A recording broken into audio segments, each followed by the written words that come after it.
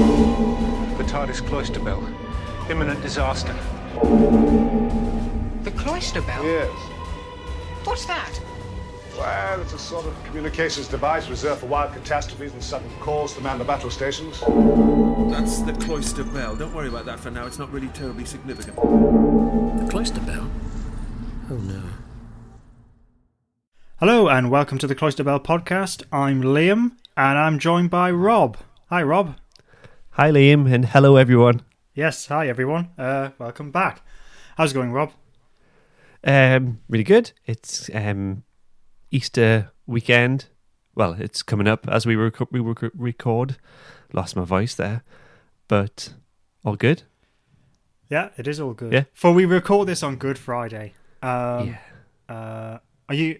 Because it's also half term for the kids, isn't it? Yeah, it is. So, what? Yeah, they're in the back end of the second. No, let me just start again. I'm tired because the kids are off. My brain stopped working. So yeah, we're at the back end of the first week off, and they've got another week off. So we just try to entertain them, take them on some days out. We went to Adventure Valley at the start of the week, which is in Durham. And it's kind of like full of animals and things to do, play areas for the kids. That was fun. That sounds nice. Got to stroke some sheep, some rabbits, llamas, things like that. Oh, lovely. I know, that sounds really nice. Yeah. So you've been enjoying the time off? Well, with the kids, I mean. Yeah, I've been in work a lot, but after tomorrow, I've got 4 days off. Nice. Yeah. Yeah, I had today off, weekend. Yeah, and I'm off Monday as well, so yeah. Oh, that's good. I was in today, but I was on double time. I think everyone else was just on time and a half, so that's good. Yeah, it was because we've got the option to work the bank holidays at work as well, and I think we get good double time, but it's just, sod that, I want the time off. Yeah. I know, I was working out, I was thinking, God, I'm getting loads an hour. But, yeah. They did have me down for the Monday as well, but I cancelled that. Good man, yeah. So any plans? No, just family stuff, relaxing, kid stuff, nothing interesting. How about you? Catching up with a friend tomorrow. We're going for a meal. Actually, that reminds me, you and I need to have a catch up. Yeah, we need to. I was thinking sometime next month. Yeah, definitely. Great. Okay, we'll put something in the diary for that. So, catching up with a mate tomorrow evening, having a meal and stuff. I haven't seen him in. It's been well over a year, I think. So I'm looking forward to that. Sunday, Easter Sunday, and because it's not the 40th anniversary. It's some anniversary of. It's the 40th anniversary of Return of the Jedi. Is it? Or maybe not. No. Yeah, it would be because that came out 83, didn't it? Yes. Yeah, it is the 40th. Yeah. But they're showing Life of Brian at the cinema, Monty Python's Life of Brian. So I'm going to the cinema on Sunday to see that. That's good. So yeah, looking forward to that. And Monday, no plans. I'm sure during the course of all this it involve me reading something. I'm still going through Nixon's biography by John A. Farrell. I'm really loving that. It's really good. Very clearly well researched, very well written. I love how he structured it. It's been fascinating. I think I've got another 100 pages to read of that. Then I think what I'm going to do is take a little bit of a break from Richard Nixon, only temporarily, and because this month April marks the 70th anniversary of the first James Bond novel, Casino Royale. So I think I'll just use that as an excuse to dive back into the James Bond novels and read them. All right. Is the Nixon biography, is that new or is that a bit of an oldie? No, I think it's fairly recent. I mean, I can grab it and get the publication year. I think. Hang on, wait a second. I am going to do that. Bear with me. Go and get it. Liam's just getting his book. We'll just wait here for him. Right. And there he is. Oh, it's a little bit older than I thought, but not much. It was originally published in 2017. Oh, okay. That's recent. Yeah, that's right. No, I had it in my head that it was 2021 or something like that. But according to this, that was when it was reprinted. But yeah, it came out in 2017. But it's if anyone's interested, yeah, it was the finalist for the Pulitzer Prize, so it's very well respected. Richard Nixon, The Life by John A. Farrell. And as you can imagine, it does cover his entire life. It's a single volume, but it is quite comprehensive. And it's interesting as well. So when I'm reading, when I'm reading something, it's just like, oh, I've read the original source for that. Just with what I've been reading this year. But yeah, it's great. I'm really enjoying it. That's nice. Yeah, because I took because you know how I was reading. Oh crap! I need to finish Return of the King. Oh, for God's sakes, you're not finished that yet. No, I needed to take a bloody break from it. So yeah, that was another thing. So I'm determined that I will finish it. But when I read Fellowship of the Rings and I quite enjoyed that, and I read The Two Towers and quite enjoyed that. But when it came to the Return of the King, because I tried to read the whole of the Lord of the Rings years ago, and I got as far as the first chapter of Return of the King, and I went, I can't be dealing with this. I'm done. Coming to that third book, reading it again, I was like, yeah, I'm not surprised I gave up. At this point, I'm struggling with it. But I've only got 200 pages left, but I needed a break from it. It was breaking me, that thing. But yeah, I'm determined I will finish it. So that's something else I need to do this month. Get back to Return of the King and finish the damn thing off. Yeah. You been doing anything else other than reading? Watching anything? I've been watching I've been watching episodes of Lovejoy recently. And I love Lovejoy. Yeah, and some episodes of 2.4 Children. Which for those that don't know was a sitcom in the 90s. Yeah, but other than that, I haven't really watched any films in a good few weeks, I think. Right. Yeah, no, I haven't really been watching anything. How about you? I haven't been at the cinema in a while. I did go and see Ant-Man. I don't think we've spoke since I've seen that properly, but yeah, I went to see Ant-Man when that came out. All right, okay. Been catching up on The Mandalorian on Disney Plus. Okay. I watched. What have I been watching? I watched a Netflix show called The Night Watch. The Night Agent, which was all right. All right, what's that about? It's about a guy who works for. Well, he kind of works for the FBI and the Secret Service, and he works in the White House, and he sits by a phone all night waiting for like undercover secret agents to ring up if they need help. All right, okay.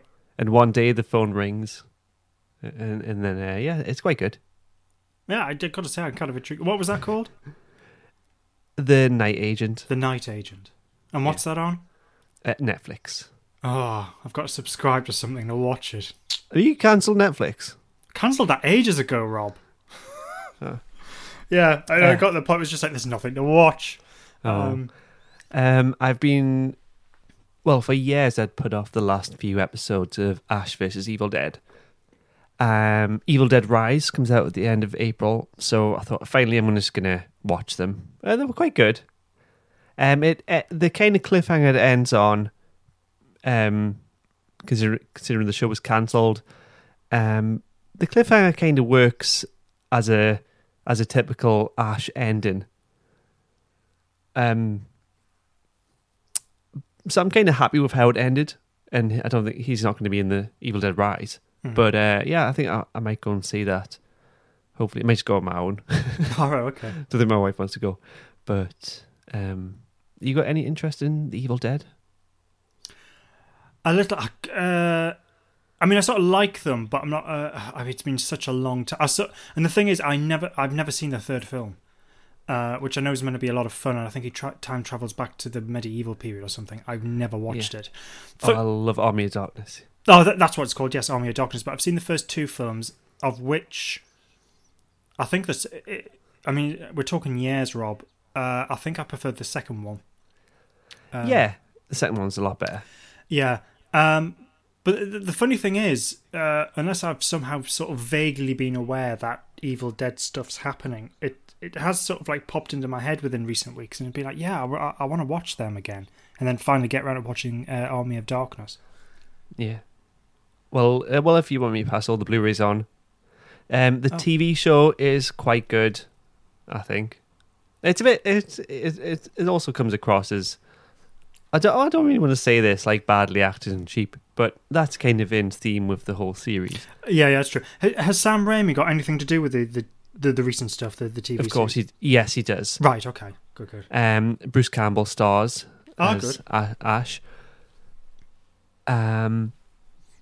There was like a semi reboot in 2013 called Evil Dead, which is a standalone film repeating the same formula of the original film. It doesn't necessarily say it's a remake. It can be set in the same world, but that was like a pure horror. There's another guy directing the new one, Evil Dead Rise, this month. I don't know, it was Lee Cronin or somebody. But this is set in a high-rise tower block, so bit of a different formula than the cabin in the woods. Mm-hmm. Oh, okay. Do you know, apart from these recent the Evil Dead series, and what was it called? Doctor Strange. What was it? The Multiverse of Madness. Yeah, which has a ton of Evil Dead references. Oh, does it? Oh, okay, fun. So apart from that, do you know what else Sam Raimi's been up to? Has he been involved with anything else? Do you know? Well, he did do the 3 Spider-Man films. Yes, I know that. Yeah. I don't know what else he's been up to. Him and Bruce Campbell produced both of the recent Evil Dead films. Mm-hmm. He did do a horror before the Evil Dead reboot. What was it called? It'll come to me. But no, I don't know what else they've been up to. Maybe nothing. Yeah, maybe nothing. Because I remember when the Spider-Man movies came out, which was roughly 20 years ago now, isn't it? I mean, I think he did a good job directing them, but I remember at the time, because obviously I knew him from the Evil Dead movies, I just remember that being quite a surprise. Yeah, there's a ton of Evil Dead references in the 3 Tobey Maguire Spider-Man films. Bruce Campbell cameos, who played Ash in Evil Dead in each one. And I think isn't he like at that Fight Club in the first one, and then he's like a French waiter in one of them, and then a movie usher in another one.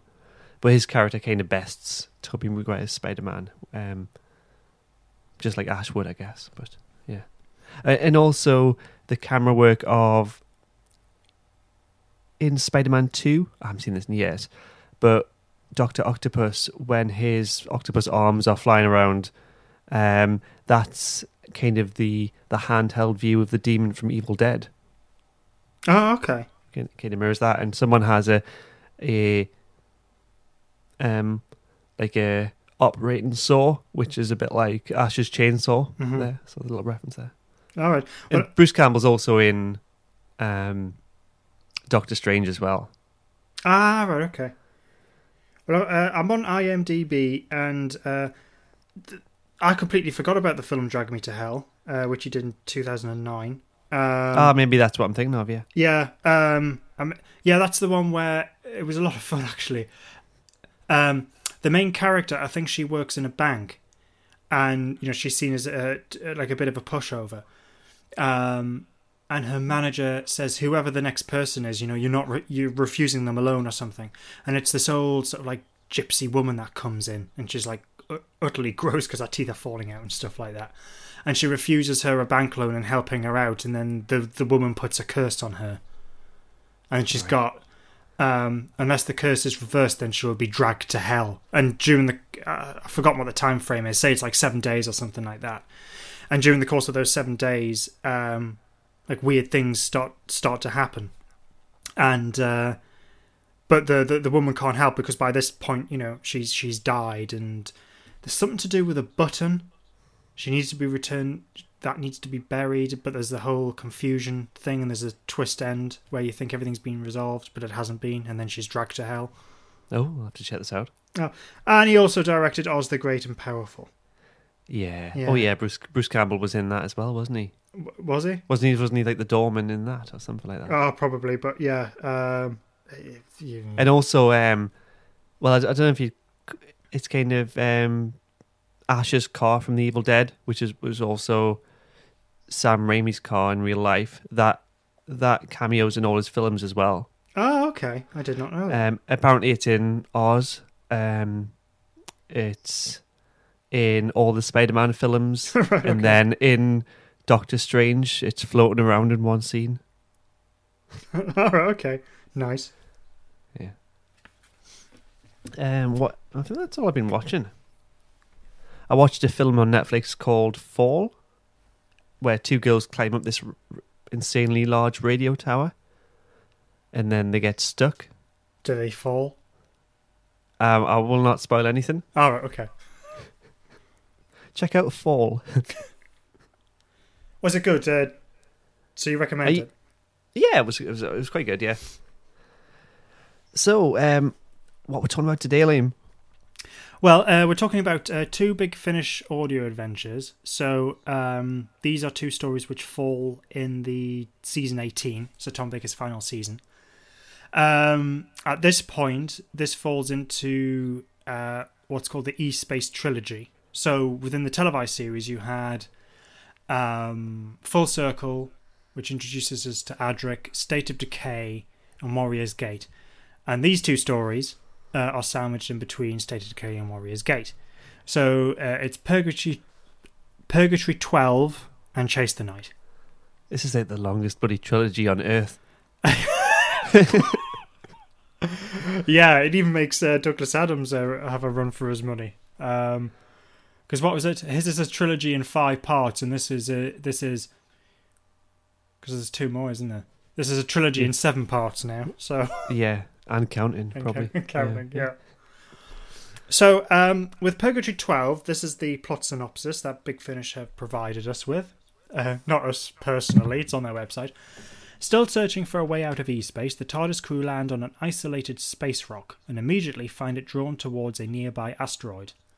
The asteroid has air and gravity unequal to its size and is strewn with wrecks of spaceships. Veins and pools of rust are everywhere. Stuck on the asteroid away from his friends, Adric discovers that it's a penal colony housing a gang of alien convicts, but resources are low and they're starting to starve. But escaping the prisoners is only the first part of the traveller's troubles, because there is a sinister presence at the heart of the asteroid, and it won't release them quite as easily. The cast and crew: Tom Baker plays the Doctor, Lalla Ward plays Romana, John Leeson plays K9, Matthew Waterhouse plays Adric, Amy Downham, what's it called? Army, I've misspelled that. Amy Downham plays Square and Pips, Liam Fox plays Mang and One Shoes. Nimi March plays Colonel Zaya, and George Watkins plays Crimson. It was directed by Nicholas Briggs. It was written by Mark Platt and produced by David Richardson. So, Rob, can you remember anything about this story? It's amazing how little I remember. It's been weeks since I watched it. But I didn't even watch it. Listen to it. Yeah. I wasn't listening, but I watched. Yeah. Yeah, it's been a few weeks with me. I remember sort of like bits and pieces of it, but it's not really a story that's massively stuck with me. I remember the fact that it is set on this asteroid. It's lots of rust. You've got all these prisoners. Some of them seem quite decent. Some of them you can't trust them. And I remember there's this whole thing to do with this odd entity which is housed within the center of the asteroid. Oh, yes. And basically it's sort of like a petulant child, really, and just wants friends and someone to play with. And there's this whole thing to do with chess and what have you. But yeah, as a story, it hasn't really stuck with me massively. I mean, the big thing is it has quite a new series approach to Adric. So if you're taking the story as continuity, this is Adric's 3rd story. So we saw him in Full Circle, We saw him in State of Decay, and now he's here. And it's sort of this thing of going, well, actually, in full circle, his brother Varsh died, and apart from a brief moment where he's obviously quite emotional about it, and then there's a bit of a reference to it in Earthshock, which is Adric's last story. Nothing really is sort of done about that. So what Purgatory 12 does is bring that very much to the forefront and go, well, Adric is clearly mourning the loss of his brother. Yeah, it also sounds like he's full of cold. Well, I'm going to say that's my headcanon. Yeah, obviously not the fact that Matthew Waterhouse is 50 years older now or something, yeah. Yeah, and still trying to, which is understandable. I can see what he's trying to do, but trying to match the inflection and how he used to speak as a 18-year-old or however old he was when he was playing Adric in the 80s. But yeah, he's got a cold. He's clearly very emotional, hence the different voice. Which I actually think, was quite a nice touch. It's one of those things where with classic Doctor Who, it never really bothered me that we never really got this whole thing of Adric mourning the death of his brother. But of course now with this story, just going, oh yeah, I suppose it is a bit odd that wasn't really a thing. But that was a thing with classic Doctor Who. It would sort of mention emotion briefly, and be like, but we've got an adventure to focus on, so let's focus on that. And there's a bit. So sorry, Rob, go on. I was just going to kick off the start of the story where he's playing chess, but sorry, go ahead. No, yeah. Pretty much what I was going to mention. So there's a whole thing at the beginning. He's learning how to play chess with K9. To be honest, when I was first listening to this, I did think that this was just sort of needless padding, but actually it does have a payoff towards the end of the story, although I do think it goes on a little bit too long. But yeah, Adric is playing chess with K9. There's this whole thing about how young Adric is and he needs to learn. So he's a bit, he sort of like flies off the handle a bit, and the Doctor's like, well, off you go, you can leave, dump someone on an asteroid, takes off. But the Doctor has this idea that he is going to come back and take Adric and not just like dump him on this asteroid. But I don't know. I think it was a bit tough. Yeah, a little bit. I mean, I can see Very where the tough Doctor's love. coming from, but I think it's very heavily handed. And this thing of, well, we need to... I mean, one of the things that we've said when we've reviewed the previous Big Finish audio adventures that are supposed to fall within this season, they've all been two-part stories. And one thing that we've said is that maybe that's been a bit too short, and maybe there should be four-parters, and that's one change with these stories that we're looking at. They are very much structured like classic Doctor Who, four-part, 25 to 30-minute episodes. So it gives us a little more time to play around with, but it does seem a bit heavy-handed of a way of getting to the location and immediately separating the characters, so you can have these two sort of adventures of what's happening to Adric, what's happening to the Doctor and Romana, and then they later merge. But doing it in this way seems a bit, I don't know, slightly out of character, would you say? Or Because of the Doctor? Yeah, totally. It's a bit odd. Just messing with the poor boy. Yeah. But it's not as if the story has this and then promptly forgets about it. It is woven into the story that it does have the Doctor and Adric on the back foot. It's obviously fine and resolved at the end of the episode. But there is this bit of a conflict between the two characters,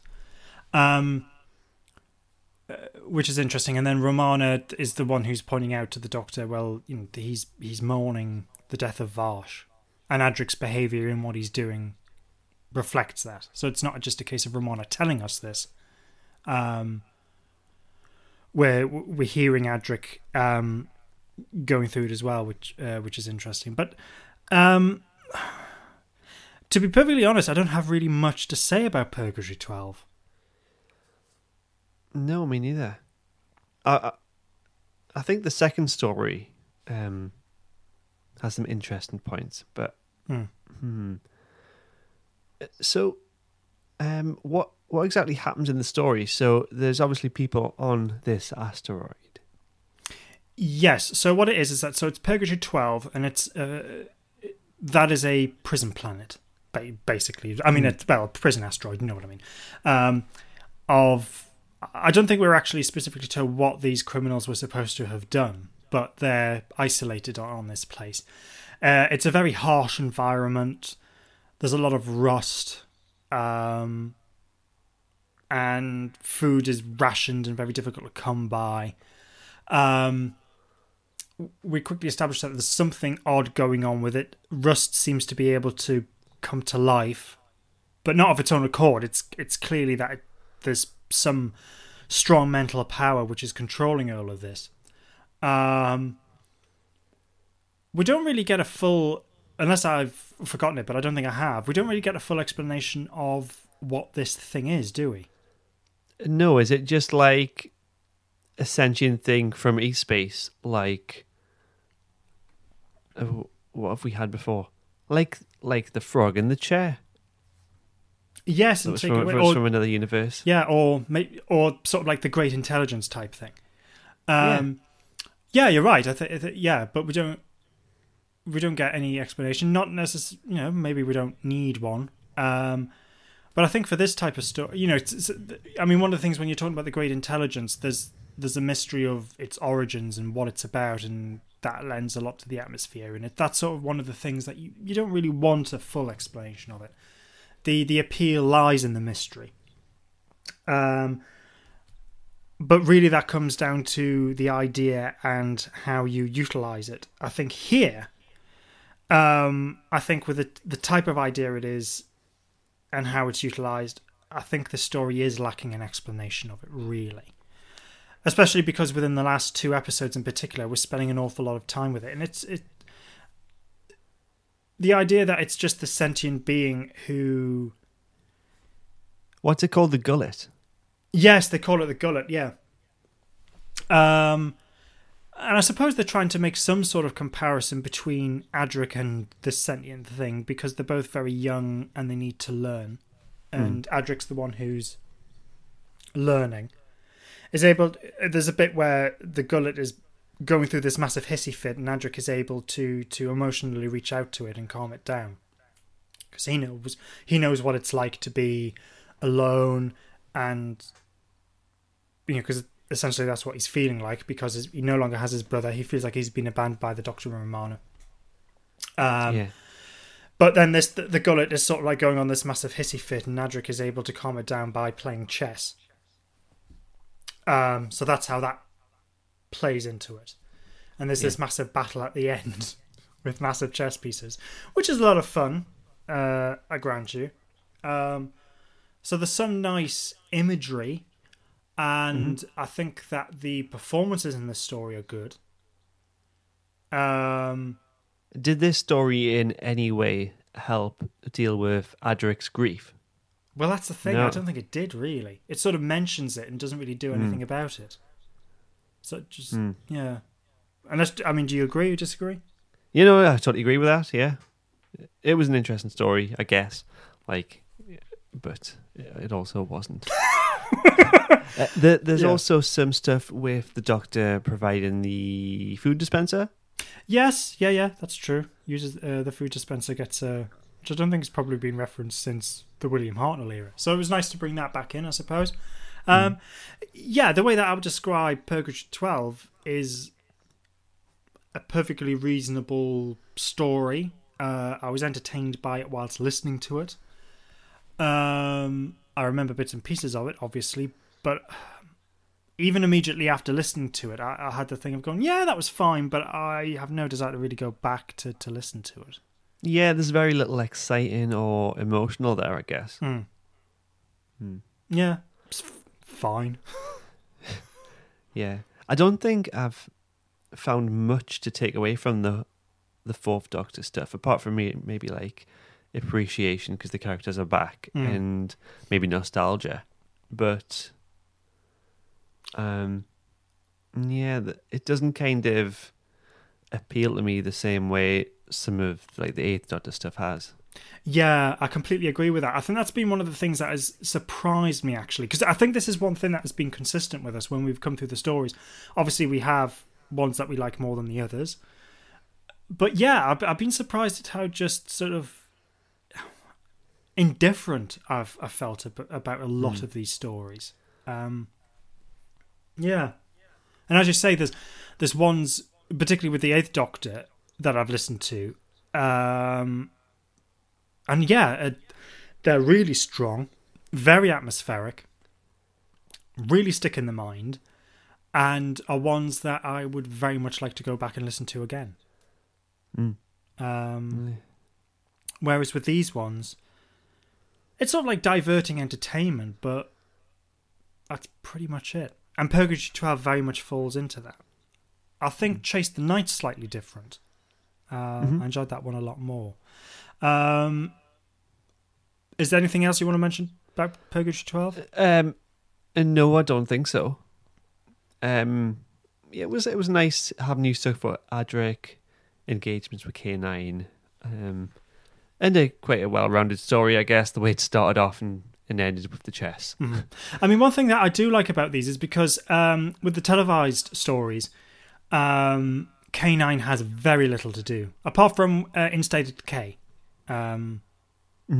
But one thing that these Big Finish audio adventures are doing is making K9 very much part of the story and using him well. So that's nice. And John Leeson is still.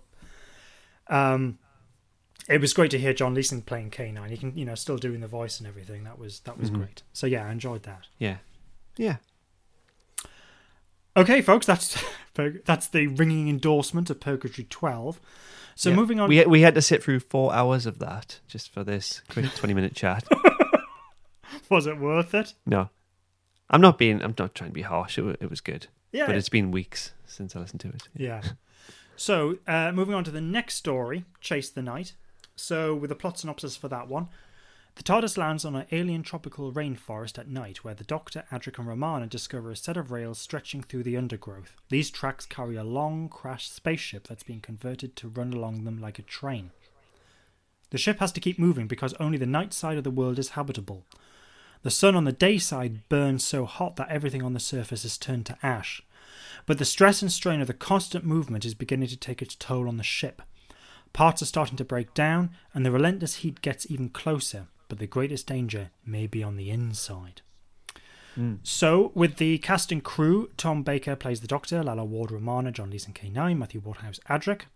And then the guest stars, Jane Asher plays pilot Dina, William Gabamare plays engineer Turson, Lucy Heath plays Moni, Christopher Naylor plays Bolan, and Tanya Rodriguez plays Laker. It was directed by Nicholas Briggs, written by Jonathan Morris, I'll get back onto him in a moment, and produced by David Richardson. So, Rob, I'm going to see if I can pronounce this properly. Have you heard of Opipia cordyceps unilaterus? Well, yeah, this actually identified with this straight away. Yeah.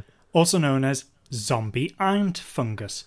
So there's a bit. The reason why I mention this is because I think it's. I found out about this years ago. Yeah, I was quite intrigued with it before a certain thing blew up in popular culture. Oh yeah. I was aware of this before Waking Dead. Or hang on, Waking Dead? Yeah, The Last of Us. The Last of Us, yes. So I knew about this before it was cool. Me too. It's two of us nerds. Anyway, yeah. But for the purpose of this, I decided to read a bit more into it, and there's a lot more going on about this zombie ant fungus than even I initially thought. So I came across this article. So I'm just going to, if you just indulge me, I'm just going to read from it. So what it is in tropical areas like Brazil, you've got this fungus which infects carpenter ants, and what it does is it grows through the insect's body, drains it of nutrients, and hijacks its mind, right? And over the course of a week, it compels the ant to leave the safety of its nest and ascend a nearby plant stem. It stops the ant at a height of 25 centimeters, a zone which is precisely the right temperature and humidity for the fungus to grow. It forces the ant to permanently lock its mandibles around a leaf, and eventually it sends a long stalk through the ant's head, growing into a bulbous capsule full of spores. And because the ant typically climbs a leaf that overhangs its colony's foraging trails, the fungal spores rain down onto the ants below and zombifies them in turn. So that's what I knew about it. But there's a lot more going on. It's actually a lot more complex, because what I thought the fungus did was infect the ant, force it to do this thing which I've just described, whilst during the course of that week ravish his body but take over its head. But actually that's not what's happening. So when the fungus first enters its host, it exists as a single cell that floats around the ant's bloodstream, but then it buds off new copies of themselves. And at some point, these single cells start working together, and they connect to each other by building sort of short tubes. And they sort of hook up in a way that they communicate and exchange nutrients. So it sort of like becomes this communication network. And what they do is they start invading the ant's muscles, either by penetrating the muscle cells themselves or growing into the spaces between them. So muscle fibers are encircled and drained by a network of interconnected yellow fungal cells. And I came across this video which shows it, and it's one of those things. It's like, it's fascinating but really creepy. And so what happens is muscle fibers are encircled and drained by the network of these things, and the fungal cells infiltrate the ant's entire body, including its head. But this is the thing: they leave its brain untouched. So the thought is, because I think this is still being investigated, and I think this was discovered, like people were aware of this at some point, I think in the mid-19th century, and they're still sort of looking at it. But at the moment, the thought is that the fungus controls the ant's muscles. So once an infection is underway, the neurons in the ant's body, so the ones that give its brain control over its muscles, start to die, and the fungus then takes over. So effectively what it does is it cuts the ant's limbs off from its brain and inserts itself in its place and releases chemicals that force the muscles there to contract.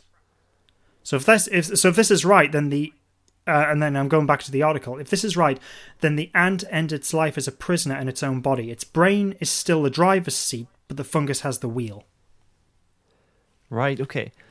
I didn't initially know this, but because this fungal cordyceps is a big part of The Last of Us, you've played the game, I've watched the TV show. Mm-hmm. The TV show does explore that the person is a prisoner inside their body, and they can see and experience it all, but this thing is in control of them. Yeah. But when I was reading that, I was just fascinated. But I mean, I've always found the thing interesting. But again, when I first became aware of it, I thought that what the fungus was doing was taking control of the ant's brain. But it doesn't do that. It leaves the brain alone. Yeah, and takes but takes control over its muscles. The fact that it can do that and steer the ant up the tree. Is sort of like that still raises more questions than it answers. But yeah, the whole thing is disturbingly fascinating. So anyway, listeners, if you're wondering why we're talking about this, is because we're so bored of Chase the Night. We thought this actually goes into the story. So what it is there's this huge tropical planet which they land on, and as we said during the plot synopsis, one side of the planet is shrouded in darkness for 60 years, and then with the planet's orbit, because it's incredibly close to the sun, when it starts turning towards the sun, so basically when it's becoming summer, it's so hot everything burns. And what it is that there's this fungus on this planet, which they've been eating, and eventually it does this thing where it makes it basically eventually infects them and controls them to step outside and, what's it, Rob? Reach high into the sky. Yes, reach high into the sky, I think. Yeah. And when I was listening to the story, the first thing that immediately came to mind was the zombie ant fungus. Quite an interesting way to get that idea and use it in this way. Yeah, but it uses it in a less of a menacing way, I guess. But yeah, I guess it can raise some big philosophical questions and ethical. But so getting down to the story, we've got these humanoid people. So they arrived on this planet at some point. Mm-hmm. And am I remembering this correctly? They did they cannibalize their ship, or did they have some kind of rail system set out? Yeah, no, I don't think they cannibalize the ship, but yeah, what they do is they've basically become stranded on this planet, and in order to keep moving, so they're constantly ahead of the sun, they've converted the ship into effectively a train. So they've created these railway tracks, and it basically goes around the planet. And they've been doing this for about 114 years. Have they been? Have they been doing this throughout the generations? I'm guessing. Is that just implied? Yes, I think so. I mean, I think that the people, because these I don't know, we'll call them humans for argument's sake, but these humans have a very long lifespan. So those that originally landed on the planet, it's still that original crew. I mean, I assume. Oh right, okay. I wasn't. Well, that's what I wasn't too sure about.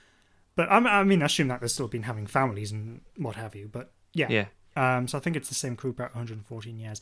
I mean, one of the things about season 18, the TV series, which was script edited by Christopher H. Bidmead, he came from a technological and scientific background, and one of the things that he sort of wrote as a theme within season 18, because it's Tom Baker's last, is this idea of entropy.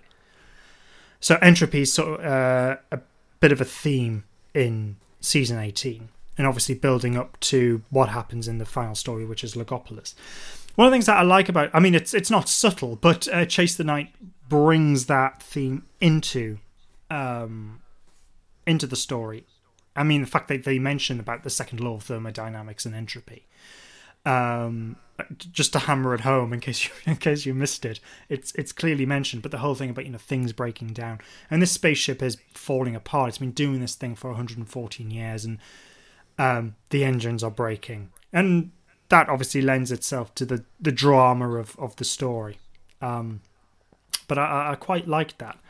But one of the things that I just want to mention is, because I'm just going to rattle off a list of the stories that we've looked at. So for the Big Finish Audio Season 18 stuff, we've looked at The Beast of Kravenos, The Eternal Battle, The Silent Scream, Death Thras, The Haunting of Malcolm Place, Subterranea, The Mavella Grave, The Skin of the Sleek, The Thief Who Stole Time, and of course Purgatory 12. And this story reminded me of one of those earlier ones. Do you remember Subterranea? Yes. Is that with the mole people? That's the one. And there's a lot of similarities between that. So Subterranea, Chase the Night was released in a box set with Purgatory 12 in 2020, I think. Subterranea was released in 2017. Now, both these stories, Subterranea and Chase the Night, are both written by Jonathan Morris. Now, the plot synopsis for Subterranea is the TARDIS is going underground. When the Doctor and Romana find themselves buried beneath the surface of an alien world, they're soon swallowed by a giant burrowing machine. This is where the inhabitants of this planet live, in huge, constantly moving drill towns, chewing up the fuel and resources of the planet in order to survive. But something else lurks in the earth, something that feeds on the drill towns, something that is relentless and will not stop. The Silex are hunting. So if you remember, the Silex was sort of like Cybermen knockoffs. But the reason why I mentioned Subterranea is I think I think it's interesting that both these stories are written by Jonathan Morris, and I think they're very similar. The only sort of like the main difference is Subterranea takes place underground. Chase the Night takes place on the planet's surface. Replace Silex with a natural event, which is the rising of the sun, and I think they're very similar. But it's not like for like. But I do think the similarities. That's why I sort of mention them. But as a comparison, I think Chase the Night is the much better story. Yeah. Yeah. And I really, really enjoyed Chase the Night. Yeah, it's got some good sci-fi elements there. With the fungus, so are we wanting to go through any of the character drama, or should we just crack on with the theme of the episode? We can get on with the theme. Is there anything that you want to mention about the characters? Not particularly. Oh. Anything you want to mention? Any story beats? No, not really. I think it's sort of you get the Adric dies. Yes, Adric does die. Actually, sorry, because that reminds me that there's a moment in Purgatory 12 when K9 dies. Does he? Oh, yeah. Yeah, I got to say, I found that very... I was quite surprised, actually. That is one thing. I found that quite emotionally engaging. And it was just like, I'm listening to this, I've got a tear in my eye. I know, and the thing is, it's sort of like, I know K9 comes back. He's in the TV series. He can't, for the continuity to work, he's got to come back in the story. And there's a whole thing when he when they were he was sharing information with another computer, Pips. And I went, that's clearly going to come back, and he's going to re-download all the information that from Pip, So I knew what was going to happen, but I still found that quite engaging. So that was another thing about Purgatory 12, which I quite liked it. But yes, Adric dies in this story, and again, it's the sort of the same thing of going, I know he's got to come back because he doesn't die until Earthshock, but I didn't find it as emotionally affecting as K9 dying, but I was interested in it because, I wonder how they're going to get out of this. But of course, he comes back. Yeah. And so the means he comes back is that this fungus is a life form, and when people are eating the fungus and then climbing the trees, they kind of, is it just come out the mouth, the spores? Yes, yeah. But then their consciousness joins a collective mind where they can live forever. And so Adric gets to come back from that. Mm-hmm. So the whole idea of them, the people are ultimately facing death or become part of this collective mind. Do you think I guess they've got no choice, but do they come to the decision quite easily and accept it? Is it a bit odd? Well, it was the thing. I mean, I suppose it would be... So, yeah. They just take it on faith that it's going to work. And they don't seem to... I think one of the characters... I think, if I remember rightly, I think it's Moni who... Is it Moni? I can't take that name seriously, but I think it's Moni who... I think she questions it, but then takes it just out of sheer desperation because they can't reach the TARDIS. The ship's breaking down, the sun's catching up, they're all going to die, or there's the opportunity for them to continue living as sort of like mentally sentient beings, living forever with this collective, which is sort of like a gestalt being. It's tied into the planet. Yeah, and I don't know. Is it really them? Is it just a copy of the mind? Well, I don't know. Or does in the absence of a soul, is it them? Yeah, or just a collection of random thoughts. I mean, that was the thing I was going to ask you, Rob. I mean, if you were in this circumstance, what would you do? Would you go try and survive as much as possible, but accept that you're going to burn. I'd be reluctant. Well, I'm gonna. I don't know. Like, I'm gonna burn anyway. The whole thing of my mind living on forever. I don't think I'd want that. No, I don't think I would want that either. Yeah. I mean, I can get obviously the survival instinct kicking in, and you want to fight death as much as possible, and if there's a means to survive, you'll take it. But I don't know, the idea of just living as for one thing, just a mental thing forever and ever and ever With the same people. Oh God, yeah, just fills me with horror, that idea. I mean, there's only so much conversation that you can have. Yeah. I think, at what point does conversation dry up? 50 years? Don't know. But the idea of just living on forever and ever and ever, just, no. Not for me. So, any interesting points with the main characters in this? Well, one of the things that... things are obviously desperate, and they're constantly on this verge of burning to death, and they're just slightly ahead of the sun. They've been doing this for, as I said, 114 years.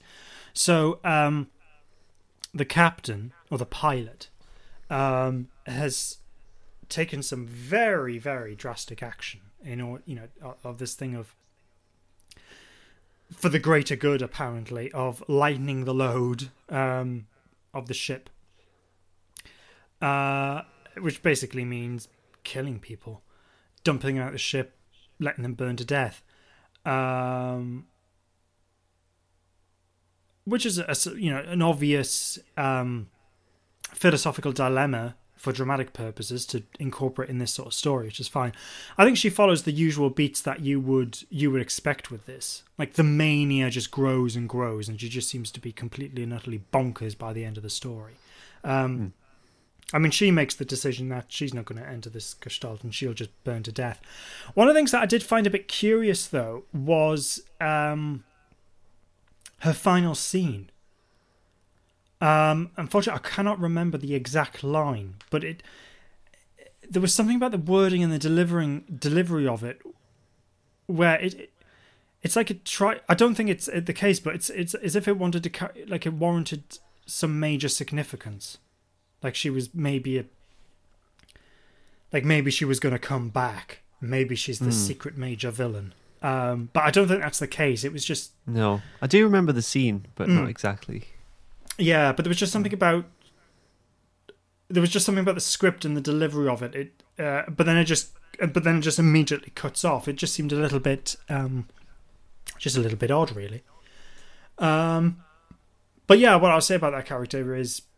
she progresses in a very, I would say, it's done well, don't get me wrong, but I think it's done in a very obvious way. But that's the only thing that I've really got to say about the other characters. I mean, I quite like, the engineer. I think it's quite a nice character. But he has this moral quandary, because he's been ordered by the captain to tie the doctor down to the train tracks and let him burn to death. And he doesn't want to do it, but he does anyway. And of course, it's that I'm only following orders type of thing. So that puts a bit of a question mark over him. But overall, despite that, he is quite a decent character. Yeah. How about you, Rob? Well. Anything else that you want to say about the characters? No, not particularly. It was the whole concept of the story was interesting. So yeah, it was better than the first one. Yeah, I agree with that. Would you listen to it again? Yeah, definitely. Yeah, I think this is definitely one that I would happily listen to again. So yeah, I like Chase the Night. It's a good story. We did a poll. Oh, okay. Yeah, we asked... What did we ask? Hold on. I'm just pulling it up now. Oh, yes, we asked, what do you think of Adric? Either he sure is cool, or I'm not a fan. 60% said he sure is cool. Ah, nice. James Swift replied and said, this poll reminded me of this video. A video called Is Adric Cool? All right, okay. I'll just see if I can connect my phone and play this. Hopefully my phone doesn't go crazy.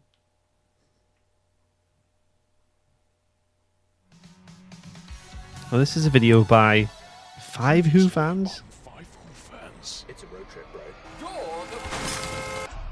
Some kid just got hit by a car. Okay. I don't know what's happening. Adric? He's dreaming about Adric. Have to find Adric. Adric? I have no idea what's happening. Needed to. Oh, this is disturbing. I'm always right here with you. No. No, I'm nothing like you. I am a grown-up. I think I've had enough. Yeah, that's... Ugh. I don't know what's happening. Yeah. I'll leave you to watch the video, Liam. I don't think I want to. That just sounds... that sounds quite creepy, actually. I'm disturbed. But anyway, let's move away from that and just Well, it's quite nice that people think because I know that Adric is... People think he's cool. He's a role model. Yeah, a style icon. Well, I wouldn't go that far. I mean, that haircut's quite questionable, I think, and constantly wearing those odd pajamas. But no, I think I know he's the companion that everyone just seems to dump on. But I've always kind of I haven't got a problem with Adric. Actually, this Nah. Rob, is there any companion that you do not like? I've got to be careful what I say here. Well, if James Corden qualifies, I don't like him. No, but that's him as a person. I think he's. I think. Okay. I think because he's in the Lodger and that crappy Cyberman story. Yeah. Closing Time, I think it's called. I think he's all right in those, to be honest. But no, I don't include him as a companion. Yeah. Do I like Turlo? I don't know. I don't like him in real life because he doesn't like me. But oh yeah. Yeah. Okay. Clara. I like Clara, but I don't understand all the likes she gets.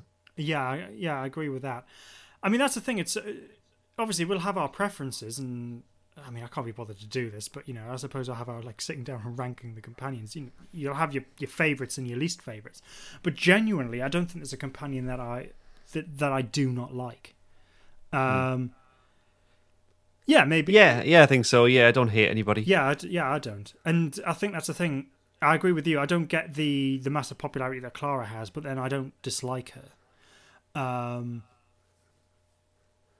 And then at the same time, it's sort of like I don't get the dislike that Adric seems to get from a lot of people. No, I don't get that at all. Yeah. No. But I mean, obviously, 40%'s quite high still, but it's a clear winner. Adric, people think Adric's cool. And I'm taking that poll as read. I'm assuming that people aren't being ironic or anything. Yeah, I don't know. maybe should. I'll have to do another poll. Yeah, were you being ironic or serious? But yeah, I like the character. Yeah. Any conclusion for those? Score. What's a score? Chase the Night's clearly a good story. I think I like that. I like the script. I like the story. I like the script. I like the sound design of it. I found that I was really I found that I was really engaged with that story, and I enjoyed it an awful lot. And definitely one I would happily listen to again. So Chase the Night, very good. Well, good. Yes. Purgatory 12, I'm finding it a little bit difficult. I don't think it's certainly not a bad story. I'm kind of debating between average or good.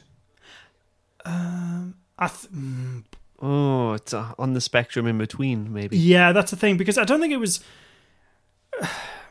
See, it's like what I was saying. Purgatory 12 isn't really a story that I really have a desire to go back and listen to again. Yeah. But for what it was all right. Yeah, I know what you mean. Yeah, it's sort of. I don't know whether average is a. I'm just going to stick with average. But as you say, Rob, it's sort of like it could easily nudge to good a little bit. But yeah, fair enough. I was going to go with average for that one and good for the latter. Yeah. Yeah, we'll do that. We're in agreement. So Purgatory 12, average. Chase the Night, good. Yeah. So I want to do a big call to action for all the listeners. We have a website, cloisterbellpodcast.com. You can create a profile on there so we can get to know you. If you've created a profile and logged in, if you leave us a review once you've logged in, you will automatically receive, as a virtual badge on your profile, Adric's star for mathematical excellence. Nice. Yeah. It's all automated. It's all set up. Go register, leave us a review, and it's yours. Do it now. Yeah. Oh, thanks, Rob. That's good. What we're doing next week? Well, I say next week. What we're doing for the next podcast? I haven't decided yet. This is the moment where I need to know, though. Yeah. I don't know. Do we not do more Big Finish next week? So we could go to TV.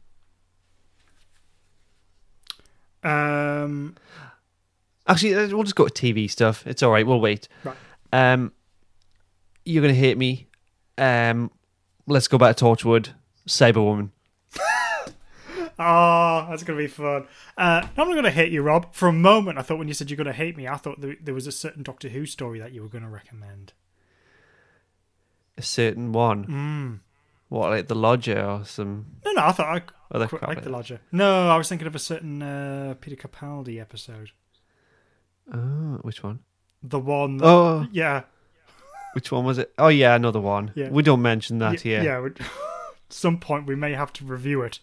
We'll never review it. If it comes to the point where we've reviewed all of Doctor Who except that, I think we should just call it a day. Yeah, I agree. Yes, I agree with that, because I have... Oh, that episode made me feel physically sick. Don't want to watch that again. No, so Torchwood, absolutely happy with. And Yeah, doesn't make you feel sick at all. no, I mean... I haven't seen it in an awfully long time. I'm sure we're going to have a lot of fun reviewing that one. Yeah. Definitely. I mean, all I remember about it is... Right, okay, Cyber Bikini and Cyber Heels? Heels, No? yes. Stupid episode. But yeah. One of Chibnall's finest. Yes, Chibnall at his best. There's no such thing. No. No. Good choice, Rob. I think it's going to be fun, that one. Yeah. So yeah, don't forget, go register at cloisterbellpodcast.com. Leave us a review. Sorry, back to you, Liam. No, thanks, Rob. Right, that was it, actually. Was this the end? This is the end. Unless, is there any, I don't know, spoilery stuff that we talk about after the credits? Shall we do a post-credit chat? Yes, Yeah, we will. let's do that. Yeah, okay. Okay, so if you don't want to hear anything about possibly spoilery things for the 60th anniversary and beyond, just turn off the podcast now. So turn off now and wait till the next podcast where we're reviewing Cyberwoman. So see you then. But otherwise, stick around till after the credits. Thanks, everyone.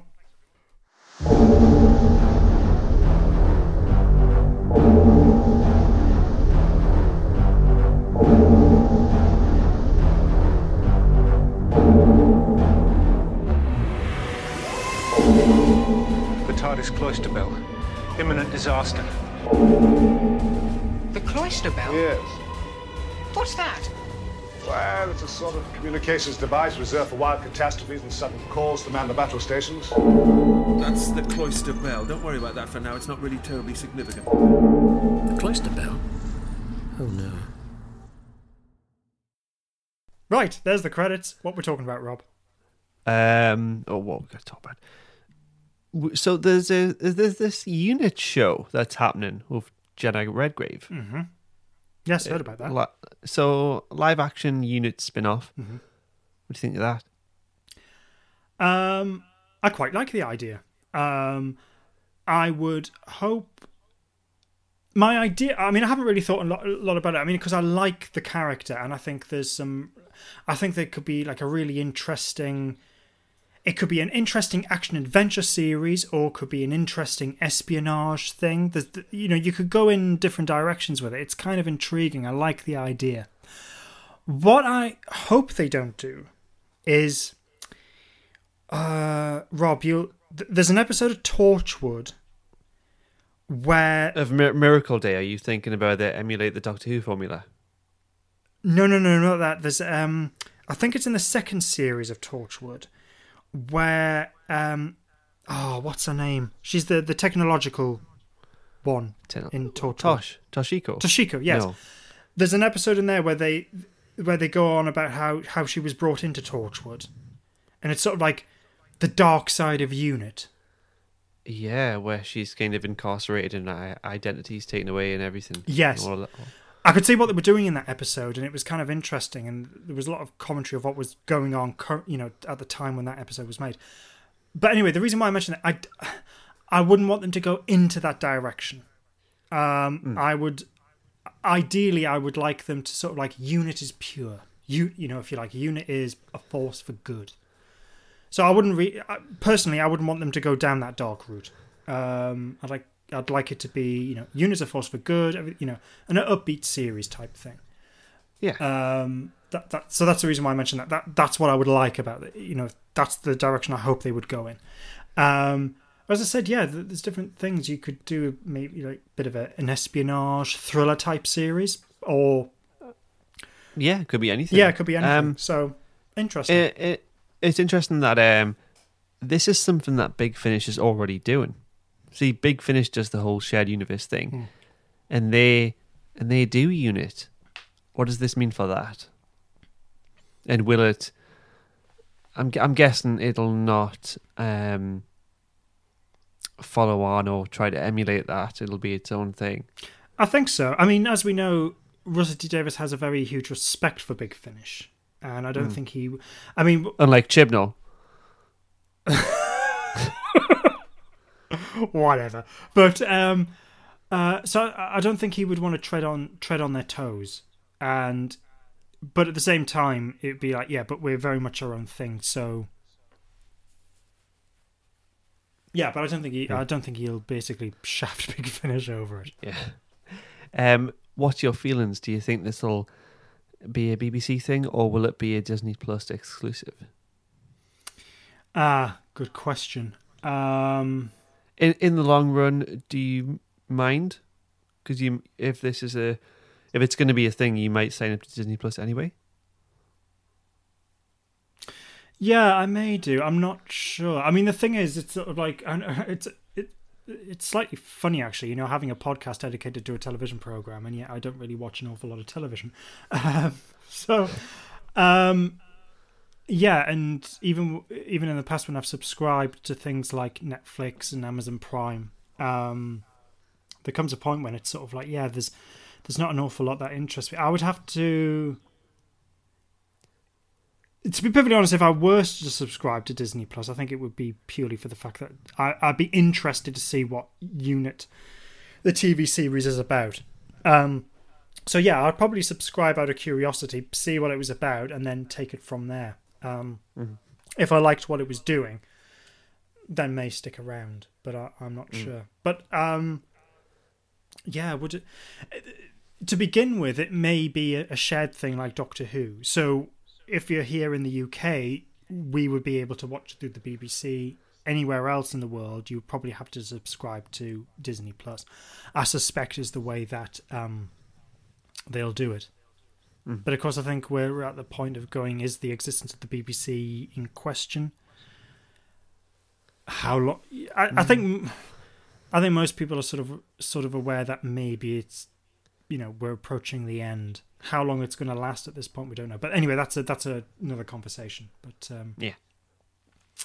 But yeah, I suspect it'll be in much the same way that we'll be able to watch Doctor Who. Yeah. Any other news or stuff? Oh, David Tennant was on Comic Relief. Mm-hmm. I think Lenny Henry, did he regenerate into David Tennant or vice versa? Yeah, something happened. I saw that bit. It was crap. Yeah, Lenny Henry regenerates into David Tennant. It was very unfunny. It was poorly performed, and it was I was surprised he was doing anything Doctor Who related, because didn't he, like, when he was promoting Spyfall, he just getting slagged Doctor Who off. He dumped it, and then basically accused him of being he was racist like, or something. Yeah, and he said they'll never have a black Doctor. Well, look who's laughing now. That Lenny same Henry, series, you knob. they had a I thought it was sorry, but I have gone off Lenny Henry a bit. I mean, the thing is, I've never been a massive fan of his, because he started off in comedy, and I never thought he was particularly funny, which is a bit of a problem for a comedian. I remember it was always a thing when it was the Lenny Henry show. It'd be a new series. It was always massively advertised. I would still watch it because I was one of my first loves was comedy, and I would pretty much watch anything and anything that was comedy related on television. And there would always be like one funny sketch, and during the half hour, and the rest of it wouldn't be particularly good. And you didn't, it could be the first sketch, it could be in the middle, or it could be the end. You didn't know where it was going to be. That was the intrigue of the show. Yeah. But I've never. We had few channels. We just had to watch stuff, yeah. Even if you felt dead inside and you were just staring at it. We had a little choice. Yeah. But he's always had. But ever since he became more of a straight actor, he's always been very highly regarded for that. I know that. I think he's played Othello at some point, and a lot of people say that was a damn good performance. He's in the Lord of the Rings show on Amazon. Is he? Oh, I didn't know. He's a hobbit. Is he any good? He's all right. Yeah, I mean, I know this seems really like an odd thing, but going back to the Children in Need thing, I know it was only for a couple of minutes, and it was just a way of introducing the thing and tying it up to Doctor Who and being a bit of fun. I was actually quite surprised at how poor his performance was. Yeah. I was hoping we were going to get a little scene. Yeah, but... I mean... yeah. Is there any other news? I know there's this whole Doom thing. Are we not allowed to talk about that? No, go on. Let's talk about it. Yeah, so there's some kind of... do I need to get the trailer and play? No. Oh, we're not doing that. No, we're not doing that. I've already seen it. Once was enough. So is it like an early April Fool's joke, or is it? This is like the first thing released officially as part of the Russell canon. What does that say about the future? Is this the quality of what's to come? I don't think so. I don't hope so. But well, hang on, Rob. What is it exactly? Okay, so we all remember Time Lord Victorious, that big, great cash grab where we had to spend, I think it was in excess of £300 to get all the books, CDs, vinyls, T-shirts, mugs, you name it, to follow this big multimedia story. I don't mean to make it sound so crap. It was actually quite good. I enjoyed the books and CDs and stuff. This appears to follow the same formula. It's going to be a story about this character through audios, books, and stuff like that. But I don't know. It looks like a bit of an insult. I don't know. I think what it is, it's just tonally weird. Yes. Is it aimed at... It's like a bit of a childish thing.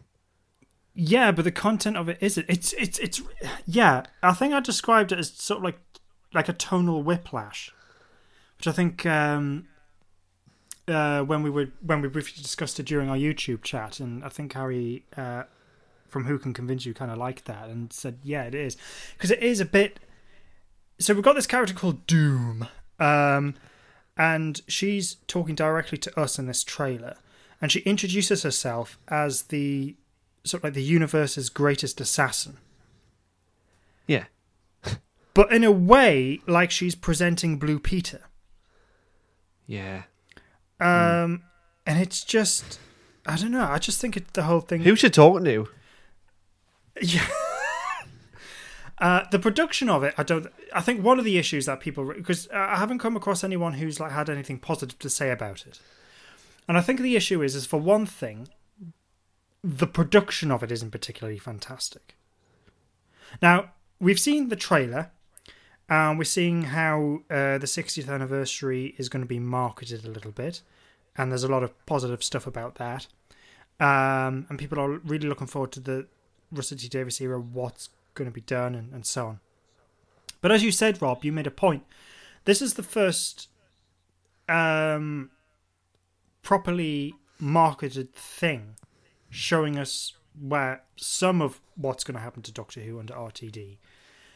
Yeah, it's went across his desk. It's passed some kind of quality control somehow. Yeah, somehow. Yeah, it doesn't look great. It's tonally odd. Yeah, and are we going to have legitimate BBC books and Big Finish CDs about this stuff? Yeah. What? Yeah, it's just it's weird. Unless we're not reading it properly, in one of the stories, it's going to be revealed that she is just an actor up against a green screen. Yeah, could be. Yeah, maybe. I mean, it's a thing. Like, there's no such thing as bad publicity, because at the end of the day, people are aware of it and people are talking about it. And I suppose there is a little bit of intrigue of going, well, what the hell is this? Yeah. What's going to happen with it? So, yeah. But I've got to say, yeah, I just don't get it. Even aimed at a younger audience, I think. Don't underestimate their ability to watch sensible stuff. Well, that's the thing. The best people involved in making children's programs have always said one thing, which is children are not idiots. Treat them with respect. Treat them with intelligence. And the best team. How are children going to follow all this when you have to pay money to get all these bits? Yeah, that's a. It's like something that's aimed at the fans, but also not. Yeah, it's happening. It's an oddity, is what I just probably politely describe it as at the moment. It's an oddity. Yeah. But funnily enough, this is going to sound really negative, Rob. Right, okay. There's this thing on Twitter about a whole load of stuff. People are tweeting about what's the, like, if it's James Bond, like what's the thing with James Bond which will like annoy a lot of other James Bond fans, and there's other franchises which is doing the rounds on Twitter with this sort of thing, right? And this got me thinking in relation to Doctor Who, like, what's the one opinion about Doctor Who which would get a lot of Doctor Who fans sort of going, what? Really? Which mine is, I wish Doctor Who hadn't come back in 2005. Yeah. Now, don't get me wrong, I've enjoyed series of the revival. I've enjoyed episodes of it and so on. But at this point, I just I wish I hadn't come back now. Just that original 26-year run and the attempt of bringing it back in 1996 didn't quite work, but we had a good TV movie out of it. That stuff I like. I think it should have ended there. Yeah. And we'd still have Big Finish. Yeah. And we'd still have, I don't know whether we would still be having books. Yeah, books. Yeah, we would, because unfortunately the new era put an end to the classic era books, but we'd still have books. Yeah. And probably the classic era would have a different appreciation, wouldn't it? Mm-hmm. But with stuff like this, it's just like, as you're saying, just yeah. but we'll see. Maybe we'd be podcasting about something better. Yeah, probably. Yeah, probably. Yeah, that's See, it. we're talking about there's good stuff out there, and we're not talking about it. Bloody Doctor Who again. I know. Uh, I've been watching. I forgot to mention at the start of the podcast. I've been catching up on the latest season of Picard. all right. Okay. It's in its final season now. It's really picked up on the last season. I kind of enjoyed season 1. A lot of people kind of hated it. Season 2, it was quite awful. Right. Okay. But I'm pretty sure I have heard good things about the third series. I know for one thing, haven't they got a new production, a new writer team involved? Yes, I don't know if this is correct, but I think I heard that with the first 2 series, Patrick Stewart was quite involved with the narrative there. Okay, interesting. And I don't know if maybe I've misheard this, but maybe not so much, or maybe he's kind of let other people have some ideas for that. Yeah, I don't know. It's kind of a funny one, really. I think,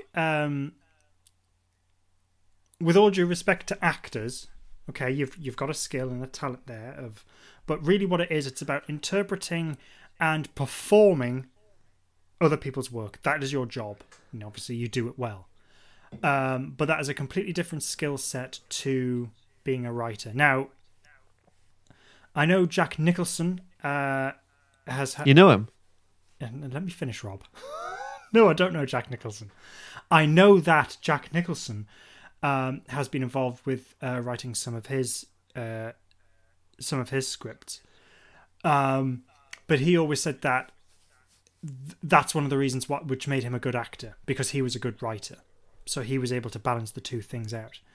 Right. Christopher Nolan fairly recently, was doing an interview about his movie Inception and said what made that film better was Leonardo DiCaprio raising a lot of questions, making suggestions, and that forced him and his brother to go back and rewrite the script and make it better. Okay.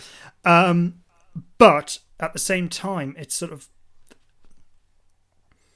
So actors can have a very positive impact on scripting decisions, but not always.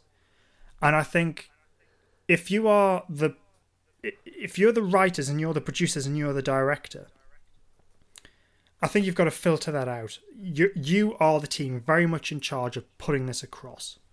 The reason why I sort of mention this is because what you've just said, because I haven't watched the series, but I am aware of sort of opinions of them, that the first 2 series of Picard weren't particularly... No, it you know what? It has some really great moments, though. Like, you can pick some great moments out of New Doctor Who. Yeah. But they are just moments. And as a whole, the first 2 seasons of Picard... well, the first one was interesting because it introduced some new characters and some new themes. The second series was really grounded, and it really kind of come to a halt, and it explored kind of Picard coming to terms with his mother's death. So it was more of a psychological journey on his side of it, and now we get to the third season. It very much delivers on fan service, which we all know can be a bad thing. But no, it's really worked in its favour, I think. Yeah. It's very much kind of approached that this final season, they're treating it like the final Next Generation film. Right, okay. Visually, narratively, it's really quite good. Yeah. Oh, well, and it picks up on some important themes. I don't know. I think I'm okay to discuss spoilers, but maybe not with you. All right. Okay. What do you? Is it something you might watch one day? I might do, actually, because funny enough, I am getting a bit because you know how a little while back I've been watching the original Star Trek series. Yeah. I want to go back and rewatch those. And yeah, I'm kind of wanting to go back and watch The Next Generation at some point. And yeah, so I'm kind of interested. I might at some point. Yeah, I may watch. Picard. I've been going back and watching quite a bit of Next Generation and Deep Space Nine as well. The last couple of weeks. Hang on, who was the captain in Deep Space Nine? Benjamin Sisko. Who was what was the series where it had a female captain? That was Voyager. Yeah, what was the name of the character? Voyager's Janeway. Captain Janeway, yes. I liked her. Yeah. Star Trek Voyager, I remember enjoying that. Didn't that tie in with Generation? No, the Voyager never tied in with any of the films apart from Janeway had a bit of a cameo in the last film. No, not the films, but the TV series. Like, didn't Worf appear in Voyager, or was that Deep Space Nine? All right, so crossovers. Worf was a regular on Deep Space Nine in the last few seasons. Right. Okay. So he's kind of straddled both. So while he was on Deep Space Nine, he was also appearing in the Next Generation films. Mm-hmm. Seven of Nine, the Borg from Voyager. Yes. She's a regular in the Picard series. Oh yes, I was aware of that. Yeah, and doesn't Q appear in Voyager on a couple of episodes? I remember he is. One episode in particular. Yeah, Mm-hmm. yeah. Q's also in Deep Space Nine for an episode. I can't remember that. Right. Okay. In Q's back in Picard as well. Wasn't he in series 2? Of Picard, yeah. yes. Mm-hmm. Right. Yeah. Okay. So Picard does kind of revisit elements of Next Gen, Deep Space Nine, and Voyager. Mm-hmm. So some in big ways, some in little ways. Oh, okay. So there's some little Easter eggs I really want to tell you, and because I haven't really had anyone to discuss this stuff with. There's some little but major things which are bugging me, and I can't even tell you. It's so annoying. Sorry, Rob. We'll probably be able to have a conversation about it in 15 years' time. One day, yeah. But yeah, I mean, just a few days ago, I was really thinking, I really want to watch Star Trek and blog about it. But that's kind of a big thing to take on. Mm. Yeah. No blogs. Don't let me start any blogs. Blogs, wow. Those were the days. Blogging away. I would just talk. Anyway, sorry, I'll try and... What's Picard on? Like, what have you subscribed to watch that? Well, it's on Amazon Prime. Right, okay. But that's I don't know if it's going to stay there forever or if it's going to go to Paramount Plus, because on Paramount Plus, that's the home of Star Trek now.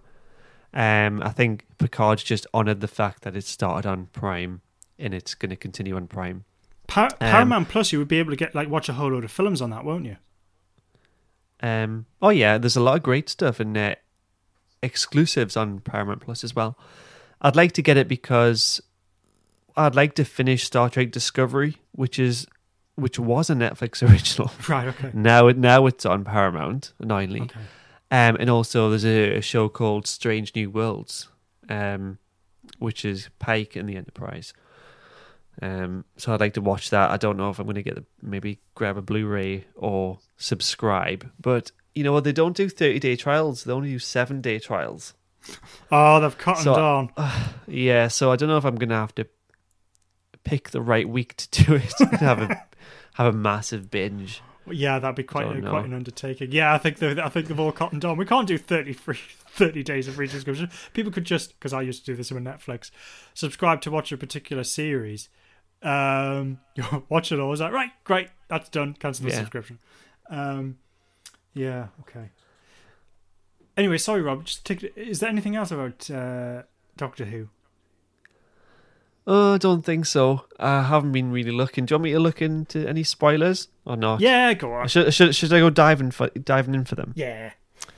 So I'll use that good old hashtag, which is DWSR, whatever that stands for.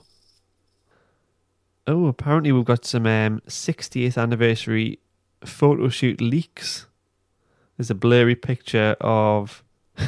Where would spoilers Was that be with Nod- blurry pictures? Right, okay. Yeah, I think it's a Sea Devil and Nardole and Dan. I think this is fake. That's got to be... yeah. Yeah. Let's have a look. I don't.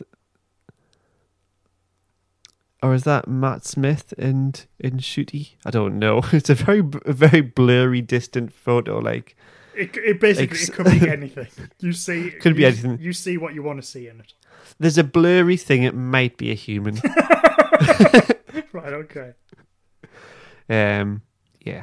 I'm just having a little look through. I think this might be legit, though, because people are talking about it. It looks like a mannequin with the head on backwards, and people are like, surely this is Matt Smith. Okay. Not much else. Can anyone tell me what this is? It's set pictures. It looks like a tree stump to me. I don't know.